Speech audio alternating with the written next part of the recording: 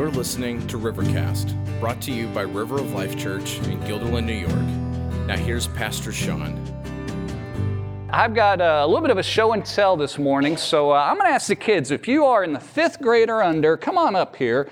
Let me move this guitar case. Jeremy will say, oh my, I left my case up here. So come on up, guys. Kids, if you're 5th grade or under, come up and hang out in the front row with me here for a second. I brought something I want to talk to you guys about to kind of come hang out right up here. Grab a seat right up here, guys. All right. And we're going to have a little conversation. I needed a panel of experts, and you guys are my experts this morning. Can you serve that purpose? Yeah, just squeeze on in, slide over. 2 of you can sit in there, right?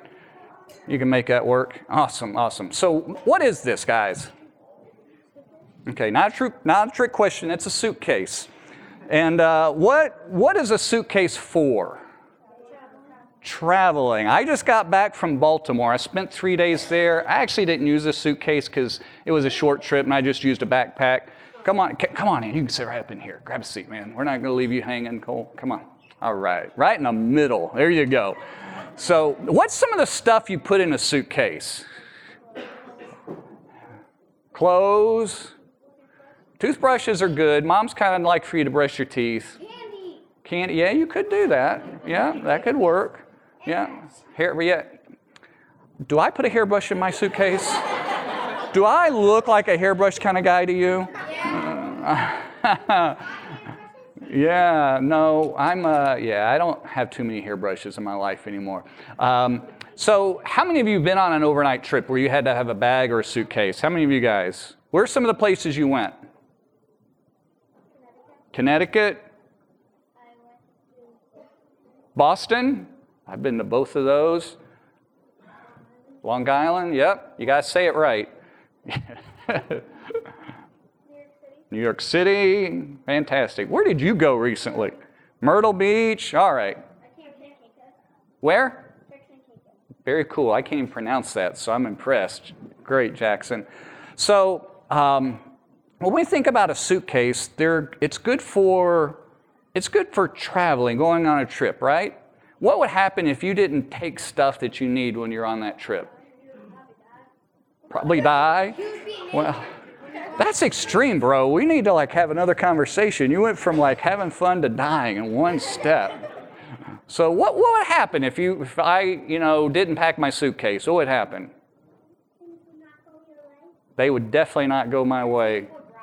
My teeth, they would probably start going that way. I might have to come back to the dentist. What are some other things that you do or your parents do when you go on a trip to get ready? Just to get ready. What?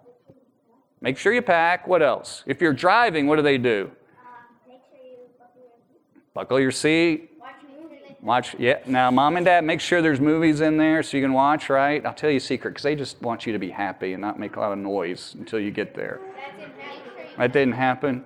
So you put gas in the car, right? Make sure you got some money. Make sure you know where you're going, all that kind of good stuff. So you want to be prepared. GPS? Yep. Do you have one of those? Vinny, you have a GPS? I'm impressed. I really am impressed. So this morning, I'm going to talk to you guys and your families, your parents, and everybody else here about how God wants to take us on a trip to be with Him. And He wants us to be prepared, all right? So as I share this morning, I want you to think about what it's like to be prepared. I'll have a couple other things in here we can talk about along the way, okay? So I'm going to pray, and then you guys can go back to your seats, all right? Father, thank you for the privilege of sharing this morning. I thank you for these kids, for their families. They're so wonderful. I pray your blessing upon them in Jesus' name. Amen. All right, guys, you can go back to your seats. Bye-bye. I'll see you later, Cole. All right, so take your Bible if you would, guys. Look with me in 1 John chapter 2. 1 John chapter 2.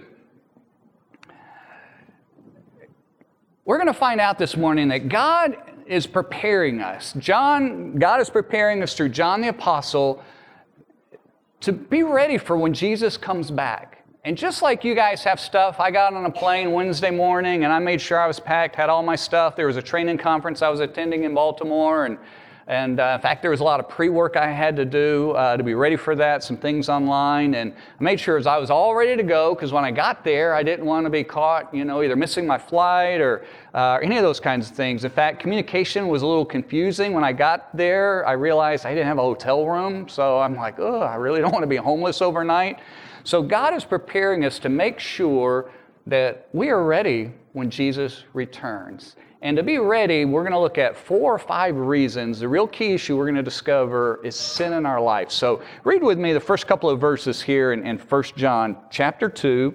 We're going to start in verse 28, and we're going to come on down through verse 10 in chapter 3. But read with me. The Bible says this, "And now, little children, abide in Him." Talking about abiding in God, abiding, living, staying. Live your life in Him, so that when He appears, when Jesus comes back and appears, we may have confidence and not shrink from Him in shame at His coming. God wants us to be ready when Jesus comes back. If you know that He is righteous, you may be sure that everyone who practices righteousness has been born of Him. So the first thing that we need to do in being prepared for Jesus' return, the first reason that we need to address this sin issue in our heart is that God wants us to have confidence in our relationship with Him. He wants us to have confidence in Him. I grew up with an Irish setter. My dad had an Irish setter. He was a dog lover, and that kind of transferred to me. Once our kids were old enough and I could handle a dog, we went out and got a dog. But our dog was named Penny. She was a great dog, and he trained her really well. In fact, if he said come, she'd come. If he said stay, she'd stay. And in fact, if people came over and she was being a little bit obnoxious, she had this little carpet square, and he'd say, "Penny, place," and she'd just go right to the place. She was more obedient than I was when I was a kid. Wouldn't it be great if all of our kids were, that obedient? But he trained her actually to hunt quail. We would hunt quail on the weekends when I was a kid, and she would point the birds. It wasn't really her strong point. She was actually really good at retrieving, and it was amazing. In fact, one time, I thought I was probably, 5th, 6th, maybe 7th grade, and I thought I had shot a little quail, and that had gone down in this really big brush pile. A farmer had, in this kind of gully, had pushed, probably with a bulldozer, all this brush in there, and she went down in and acted like there was something down in there. Her nose was phenomenal. She could just smell anything, and came back out, and my dad's like, "How sure are you?" And I thought, boy, I thought that's where I got one and where it went. He sent her back down in there, and she came back with a bird and gave it to my dad, and he ends up throwing it in the air, and it flies away. It was an owl. I'm just like, wow. In fact, she was so well trained, she didn't just chew everything up, and the owl was probably like, what in the world is this? What a bad beginning of your day. And it flew away. So she was unbelievably well trained, except in one area of her life. We would sometimes come home, and she would meet us at the door, and her head would be down, low, ears hanging, eyes down, tail tucked in, slumped over. And whenever she did that, we knew she had gotten into the trash. Trash everywhere. That's not exciting when you own a dog. Later on, I'm thinking, Dad, why in the world didn't you just train her to go into a crate and take this problem off the table? I can't tell you how many times she got into the trash. She must have felt the shame, or who knows really what a dog feels, but she knew she had done wrong, knew she had broken the rules, knew she was in trouble, and she carried that. What John is telling us in verse 28, he says, "Little children, abide in Him, so that when He appears, when Jesus comes back, we may have confidence and not shrink from Him in shame at His coming." John is telling us, guys, deal with sin in your life, because when you don't deal with sin, and when I don't deal with sin, we carry that shame on us, and there is no confidence. Our Penny could run during hunting, and she could run free and had so much freedom because she was obedient and trained. She had more freedom than the typical dog. But when she disobeyed in that one area, she knew she was in trouble. She knew that this was a problem, that she was not honoring the wishes of the alpha dog, my dad, and she shrunk back away from that. Isn't that the way we are? when you and I have sin issues in our heart and we go back to them time and again, there is a shame that we carry in that moment. There's a shame and that we lack confidence, that we deep down know that God's favor is not on us, God's blessing is not on our life. In fact, ultimately, there's judgment, there's separation, that we shrink away from Him. Think about Adam and Eve when they sinned against God, that they went and hid themselves, not primarily from each other, they hid themselves from God. And so the first reason that you and I need to deal with the sin in our life, even after we've surrendered to Christ and have recognized our sin overall, that we need Jesus to save us, He says, be careful, because when you allow that in your life, it will bring nothing but shame and pain in your life. And God wants us to live in confidence so that if Jesus were to come back right now, that there would be nothing in our soul that we would think that He's got to deal with right now, today. So that's the first reason. Second reason to deal with sin. The second thing that God tells us to be ready is because we're not prepared at all, capital letters not, at all prepared for Jesus' return if there is habitual, continual sin in our life. I want you to notice what verse 29 says. John says this, if you know that He is righteous, talking about God, if you know that He is righteous, that He's perfect and good and has done nothing wrong, you may be sure that everyone who practices righteousness has been born of Him.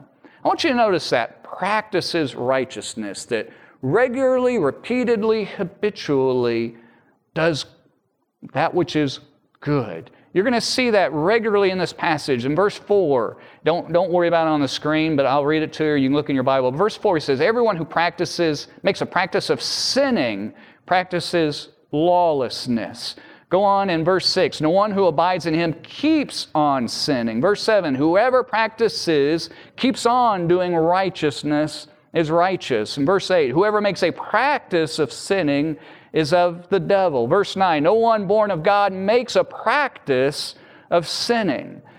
What John is telling us this morning is very clear, that when you and I have a habitual habit, not just a tendency, but the overriding characteristic of our life is living a life of disobedience to God, then we're not ready for His return. In fact, it really shows that we have not surrendered our life to Christ. I've shared with you a couple of times that John is a writer, he goes in circles, not so much circling the airport to never land the plane, as much as like a drilling down into the ground for ore. He's mining, he's dealing with things in our life. Just like a dentist, if you've got a cavity, they start on the outside and that drill goes in deeper and deeper to prepare for the filling. John is drilling into our life some of these realities of our soul, and he says, look, when sin is a habitual part of your life, it demonstrates that you're not a child of God. You've not surrendered your life to Him. And if Jesus comes back, you've got a real deal problem in your life.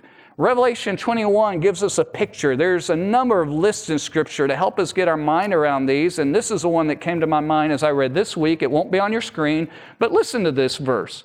This is a pretty big deal, guys. Look what he says. He says, but as for the cowardly, keep in mind, Revelation, variant times, next to last chapter of the Bible, here's the separation of what's going on.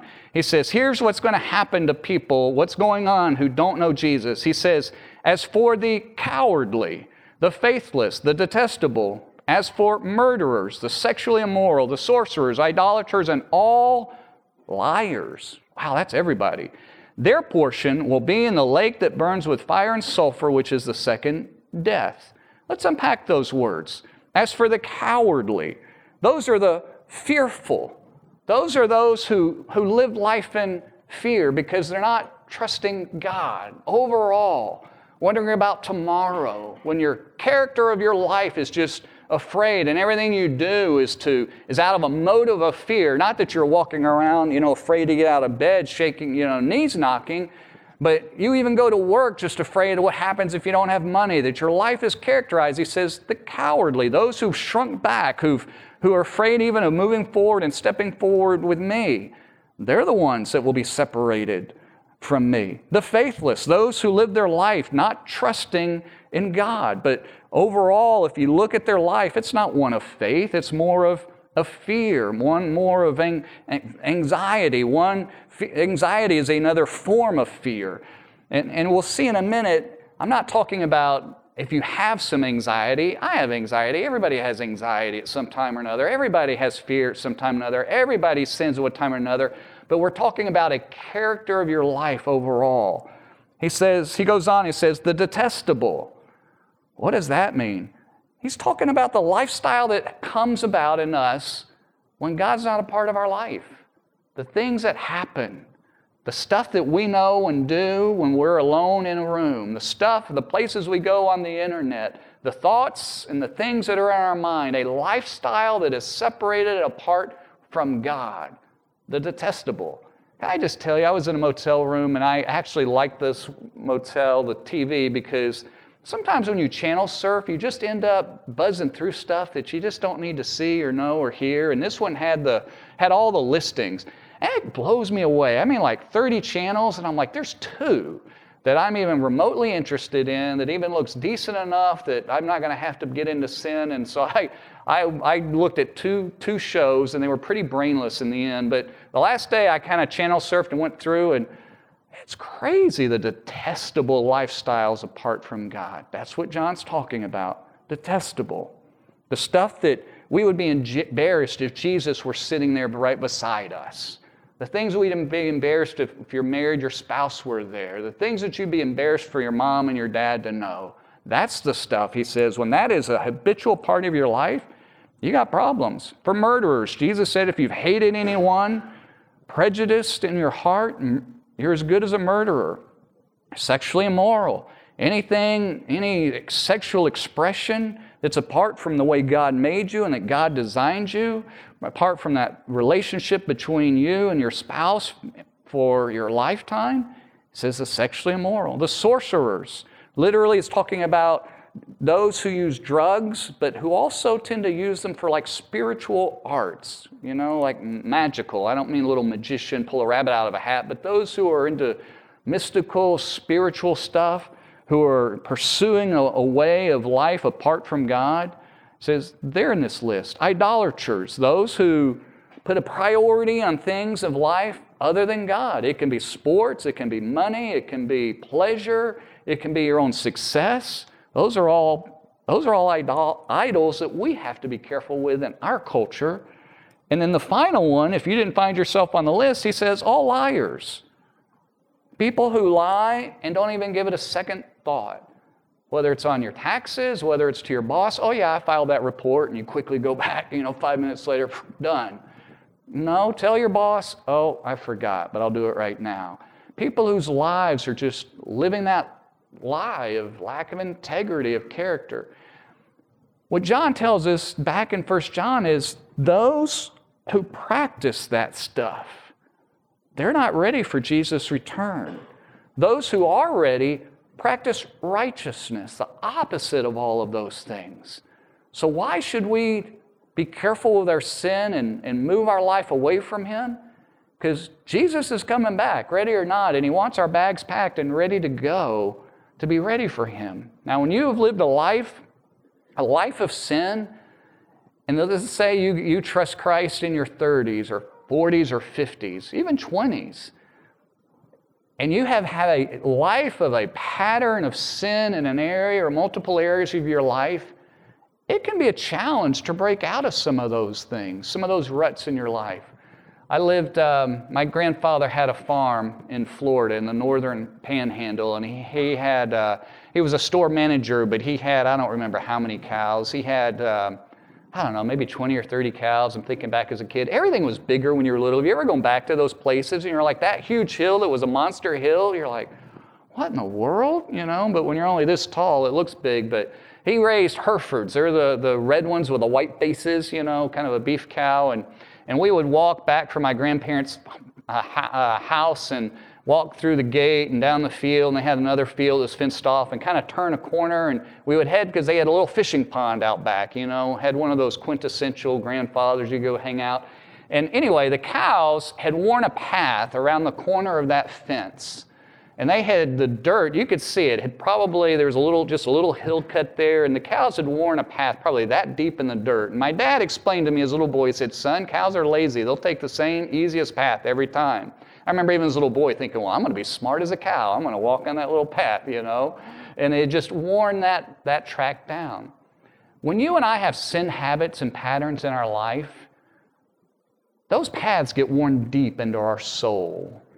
Those things connect into our brains. And it can be hard to break out of those. We'll see in a minute that yes, God changes us and makes all things new, but there's a process for most of that. So I want to encourage you this morning, if your life, before you trust and surrender your life to Jesus, that list in Revelation, 99% of that is you. And when Jesus forgives you and saves you, that you are covered, He has declared you to be righteous. But the reality is you've got a lot of sin patterns in your life. And what usually happens is somebody says, uh-oh, I shouldn't be doing that anymore. And you begin feeling that conviction. You begin feeling that shame. And you got to start wrestling through that. And this morning, we don't have time to talk about how to grow through all of that. It's not really the point. But I just want to recognize for you that it's a process. Don't feel so defeated that, well, I just failed again and everything's lost. No. You're going to take 2 steps forward, 1 back, but then take 3 steps forward and only 1 back. And eventually God changes your life and you experience that full grace operating in your soul.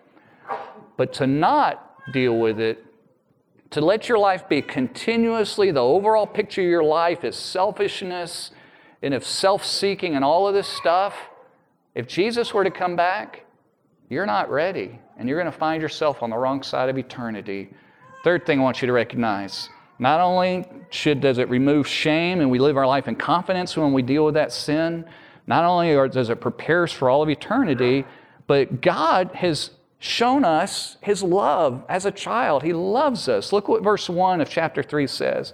He says, see, or the old King James used to say, behold. In other words, highlight this, check this out, don't miss it. I'm saying something that's really important is what John is telling us. Look what kind of love the Father has given to us, that we, of all people, we should be called children of God. And so we are. God wants us to say, look, guys, the reason you should deal with sin in your life is because God has conferred upon us. I've conferred upon you the most incredible love imaginable, that I have called you my child. And I'm not just giving you a title to call you that. There is a reality. So you really are. You're my child. I've loved you. There is an abiding, perfect love that I have for you. In fact, that's what that means to abide in God. It means to live your life out fully in Him. It's kind of thinking the idea of abiding in God, and Paul the Apostle's favorite words to describe our salvation is we're in Christ, to be in Him. My little scientific brain, maybe my kindergarten brain, young kids, they don't deal well with abstract. They need finite, tangible things you see, taste, touch, that kind of thing. But to abide in Jesus, to be in Christ, means that we live our life out in His realm, under His authority, in obedience with Him, that God, this isn't just something that we do religiously on a Sunday. It's something that we do 24/7 is breathing, that our prayer life becomes regular, to just constantly, that we live our life in orientation with Him. And it comes out of the fact that God has adopted us and made us His child. There's no greater love that we could ever experience in our life than Him. He's made us His kid. Now, for some of you, and as I've talked, and increasingly so, people say, I struggle to identify with God as Father. My father was not a very good father. God had better be a better father than that. And if that's where you are, I want you to focus in on that verse. If you look, the Bible makes it clear that we're the children of God. So focus on the fact that you're a child of God. And focus on God's love for you more than His love for you as a father. And then I want you, if you struggle with the identity of Him as your father, just to say, God, I'm struggling with that. You know my past. And just simply say, would you help me to experience that? And if you will pray that and be sincere, the Holy Spirit in your life will begin to take you on a journey from that day forward to help you to really not only heal in the past, but to experience that love of Him as a Heavenly Father, unbelievably so, to help you to grasp and not just accept it, not just tolerate it, but to come to relish and enjoy that. And what comes as a result of us loving Him as Father is we get excited thinking about Him coming back for us. You see, in verse 2 it says, beloved. In other words, that's who we are. We're loved ones of God. We are God's children now, not in the future, but now. And what we will be has not yet appeared. But we know this, that when He appears, when Jesus comes back, we will be like Him because we shall see Him as He is, as He really is. And everyone who has this hope in Him purifies himself as He is pure. He says, look, if God is our Father, then there is an expectation and excitement and a joy in our life awaiting Jesus' return. We're looking forward to that. Just as a child should be excited when mom is gone or dad's been gone on a trip, when they walk in the door, there should be a joy and excitement in the middle of that. Unless they just got the most recent video game or about to unlock the next level, or, there's other things that can distract them for the moment. But nonetheless, we ought to be that kid who's excited, just kind of waiting, literally almost like at nighttime and wondering, see the lights coming down the road. Is this Dad? Is this Mom? Are they coming? Oh, not yet, no. Is this Mom, Dad? And then keeps on going, not yet. And then finally when the turn signal comes on and He's here, she's here. That's what John is talking about. To experience and to know that love. And if we have that love that we're His child, then today, part of our preparation of packing our bag is to making sure that we're living a life in purity, that there's a motivation in that to want to live purely and honorable before Him. Fourth thing you need to know. Fourth reason to deal with sin in our life, to not take it nonchalantly, to not blow it off, to not allow ourselves to get just stuck in that rut, that constant habitual sin in our life. In fact, we're told to remove it and take those things off that hinders us and holds us back. But the fourth reason is because Jesus came to take away sin. Look what verse 4 says. Everyone. Can I pause there? Who does everyone include? Is that someone? Is that many? Is that most? Kids, if it says everyone, how many of you kids think that means some people? Kids, how many of you think that means everybody? That includes, everybody means everybody. You guys can raise your hands. It's literal. There you go. I want to keep up with Jacob and Joe. I got my eyes on you boys. Right there. I'm messing with you. So, everyone, he says, who makes a practice of sinning also practices lawlessness. Sin is lawlessness. He's telling us that what we think is just our little faux pas, little sins, actually it's much worse. We're living our life in anarchy against God. Do you know how messed up this world would be without laws? I've complained about a bunch of laws as much as you have, a bunch of rules. But do you realize what kind of anarchy we would be living under without those? Without a court system to deal with them, without law enforcement officers to hold people accountable? It would be a mess. Well, guess what? God tells us when we disobey Him, we're living in anarchy against a holy God. And He is judge, jury, and executioner, and you don't ever get away with it. You don't. You don't get away with it.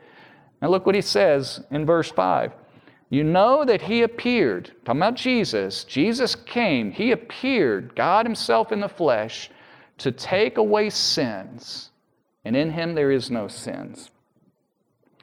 I want to hear from the kids, boys and girls. When is your trash day at your house? When does the trash man come? What day is it? Do you guys know? Gabe? Monday morning. Do you take the trash out on Monday or somebody else? Do you take it out or does somebody else? Do you walk it down to the curb? Okay, that day is coming. I rest assured. Chris, when's your trash day? Monday. Okay, you guys don't live in the same neighborhood. Interesting. Somebody else. Come on, Vinny, when's your trash day? Thursday. Go ahead, Ella. Wednesday. Monday, Ramses.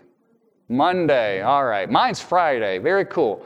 When the trash man comes, what does he do with the trash? Or her, him or her? What does he do? Takes it away, right, Chris? Throws it in the truck. After it's in the truck, what happens to it? They smash it, and then what do? And they smash it there, and they keep getting smashed. That'd be fun to be a trash collector. You can just smash stuff all day long. Wouldn't that be an awesome job? Chris, do you ever see that trash again? It's gone. That's what this word means. It means Jesus came to take away our garbage, the junk out of our life that we don't ever want to see again and that God doesn't want to see again. The reason He doesn't want us to sin is because He came to get rid of that junk. It's awful to get rid of it. So why in the world would we want, once the trash collector's taken out our trash, why do we ever want to see it again? I've never yet ever seen anybody run out to the curb and say, wait a minute, I want that back. You know, I want all that trash back. In fact, dump everybody else's right here. We don't want it. Why would you and I, as children of God, want to go back to that junk? That's why Jesus came and died, to pay for that. Not just to remove the guilt. Get this picture. He forgives us. He doesn't just remove the guilt. He came to remove the sin itself. He came to increasingly pull that out of our life, to take it away, to remove it. So why would we continue? Second word in this that Jesus came to take away. Oh, there's so much in here, and we don't have time to look at all, but He says in verse 6, no one who abides in Him keeps on sinning. Point blank. If we live in Jesus and we're surrendered our life to Him, we don't keep on doing this because Jesus took the trash away. He's taken it away. Verse 7, little children, let no one deceive you. Whoever practices righteousness is righteous as He is righteous. Whoever makes a practice of sinning is of the devil. There's probably a sixth reason we could have talked about, but I don't want to be of the devil. All that sin and junk is the result of what the enemy wants to do. He has one play in this world. It's to tempt you and me to sin. Does he make us do it? No. We let him do it. It's the same play he did with Adam and Eve. It's the same play he tried with Jesus. If he had anything better, he would have done it. I mean, he knew who Jesus was.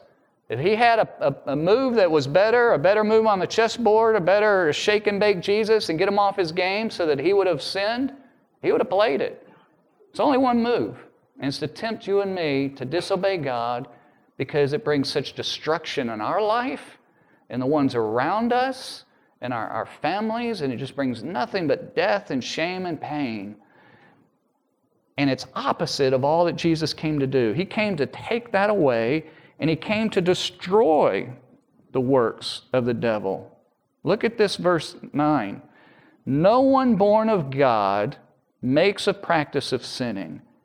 If we have that habitual part of our life, I don't care if it's continued lying, a lifestyle that's just wrong and awful before God, we're not born of him at all. Actually, I got a little turned around. Let me look at verse 8. I'm getting on to my fifth point, so let me go back to verse 4, or my fourth point. Whoever makes a practice of sinning is of the devil, for the devil has been sinning from the beginning. The reason the Son appeared to us was to destroy the works of the devil. That's the phrase I was looking for in verse 8. Jesus came to destroy the works of the devil, literally to dissolve the works. Do you get stains in your bathtub? Are they easy to get out? They're not. They are not. Jesus came to not just cover our sin. He does that positionally. He declares us to be righteous. But catch this. He increasingly in our life dissolves away those stains and removes them away from us. It's painful. That junk, that trash that gets thrown away, the reason it's so painful to us is because a lot of times we don't see it as junk and we want to hold on to it. And God says, nope, you need this out of your life. It's destructive. We want to hold on to it. We like those stains where they are. It's like the lived-in look in our house. We want it lived in, and God says, nope, it's dishonoring to me, it's awful, it's destructive to you. And He begins to dissolve and erode away that junk in our life. Sometimes we struggle because we don't know what our life would ever be like without it. We get nervous and scared because we've lived our whole life this way. And the thought that we're losing control, that God's going to do something else, we want to hold on to that. But Jesus came to destroy that stuff, not play with it, not just cover it over, but absolutely, categorically destroy it and remove it away from us. So you and I should deal with sin. Fifth thing, and I'm done. I started to go there a minute ago and got you confused. Look at verse 9. No one born of God makes a practice of sinning. Here's why. You don't, black and white. For God's seed abides in him. Notice this, highlight this. And he cannot keep on sinning because he's been born of God. Folks, that is black and white. That is clear. If you and I have a life of habitual sin, we're not a child of God. It is categorically an impossibility. These are bright lines on the road. Have you ever driven down a road after it snowed and been like one of the first people there? You can't see the lines and you don't really know, and you meet another car, and you're like, I hope I've got it right. They repaved the road, resurfaced the road by my house this fall, and for a few days, they didn't have the middle lane lines, they didn't have the side lane lines. And when you're driving in the country and there are no lights, it's raining and it's dark, it's just like, you're a little like, where are you? He's given us two bright lines here that says, look, categorically, if your life is overall demonstrated by sin, even if it's just fear, even if it's just a faithlessness, even if it's just lying, you're not been born of God. It is an impossibility for anyone who has surrendered their life to Christ to continue in that sinful lifestyle. Why? Because when you and I surrender our life to Jesus, God plants something new inside of us. His seed. He puts a new nature inside of us. The Holy Spirit inside of us makes us a new creation, Paul talks about in 2 Corinthians 5. That He makes old things passed away, that sin nature, and He puts new things inside of us, a new appetite, if you will. A number of years ago, I fasted for 3 days. It was we had kind of a special emphasis of reaching out to people, and just God was doing some things, and I just felt that I needed to do that. Didn't tell anybody then, and I'm telling you now. And so I drank water. I don't remember what I drank, maybe some other things too, but I didn't eat anything for 3 days. By day 3, I wasn't hungry anymore. I truthfully could have gone on for 7 days or whatever. In fact, it was weird. You would have thought I'd been famished, like I would have been ready to kill and eat, give me everything. I had to jumpstart my stomach and my system, force myself little things. My stomach just went dormant, I guess. I don't know the medical term for it. You know who know that can fill me in later, but I didn't have an appetite for it. That's kind of what God does when He puts His seed inside of us. See, sometimes people are like, well, I don't want to become this Christian because I won't have fun anymore. And that's a legit concern until you really look around and realize that your fun is at your own expense. You're desecrating yourself. It's not nearly as much fun, and the results aren't fun at all, and it's bringing death and destruction around you. But what God actually does is He changes your appetite, and He gives you an appetite for Him. And it's something that He builds on it. It's not that you don't get to have fun anymore. It's that you don't want to do that anymore. And instead, you want to do other stuff. It's not that you say, oh, I've got to go to church. It's like, wow, I get to go and be with and hear. It's not that I've got to pray. No, I get to pray. God just I've got to do good stuff. No, I get to. Because what God does is He breaks that power and that bondage of sin, and He puts something new inside of us. So here's the thing. You and I have no excuses to ever sin once we're saved, once we have surrendered our life to Jesus. There's no excuses. We're still sinful creatures because God doesn't obliterate the sin nature. It's still there too. That's why at times we can be almost spiritually schizophrenic. Sometimes we can be falling into sin a little bit, And other times we're like, not at all, because we're living life in the Spirit. And so that's natural. But if you don't have that inclination and that desire and that hunger to know God and to want to read His Word and to please Him and just that desire to be with Him and that righteousness in your life, then something is desperately missing. And this morning, I want to challenge you that you need to surrender your life to Jesus. It is a very clear line of when you know Jesus and when you don't. If you have surrendered your life to Jesus, I want you to think about this morning, is there a sin that God is focusing in on you right now? Is there something that He's drilling down in you saying you need to deal with that? It's not complicated, but you need to confess it, and you need to take that next step toward Him. So I want to challenge you that if that's where you are, whatever it takes, if you pull out your phone, send yourself a text, an email, I need to do this. Write it on a piece of paper. I want you to think about your next step before God. If maybe you're struggling with that, then I want you to think about this. If that's not connecting with you, which of these 4 or 5 reasons of why you shouldn't sin do you feel like you need to focus on? Maybe you've been forgetting just the incredible love that God has for you. In fact, maybe you know what your sin is, you've been battling it, but you haven't been focusing on that love. You can't just stop thinking about something or doing something without replacing it with something else. So maybe you need to worship God and say, God, help me to know your love. That's what I want to focus on. Maybe it's the opposite. Maybe you've missed the fact that God has changed you and given you a new nature and desire in your heart. Maybe that's what you want to focus in on. God, help me to know and experience that. But I want to challenge each of you, wherever you are, to take that next step. So as our music team, our worship team comes up, think about what your response to this ought to be. God in heaven knows your heart. I don't. Nobody else can see into it. But which of these areas do you need to dial into? Which of these areas do you need to focus on so that when Jesus comes back, your bag is packed and you are ready to go? Which one? Pray with me. Father, thank you for Jesus. Thank you that He loves us and He died for us and He saved us. And Father, for those who have been religious and spiritual and have believed in you all their life, but have never really taken that step to surrender their life to you, I pray that you would help them to clearly see that line on the road where they need to surrender.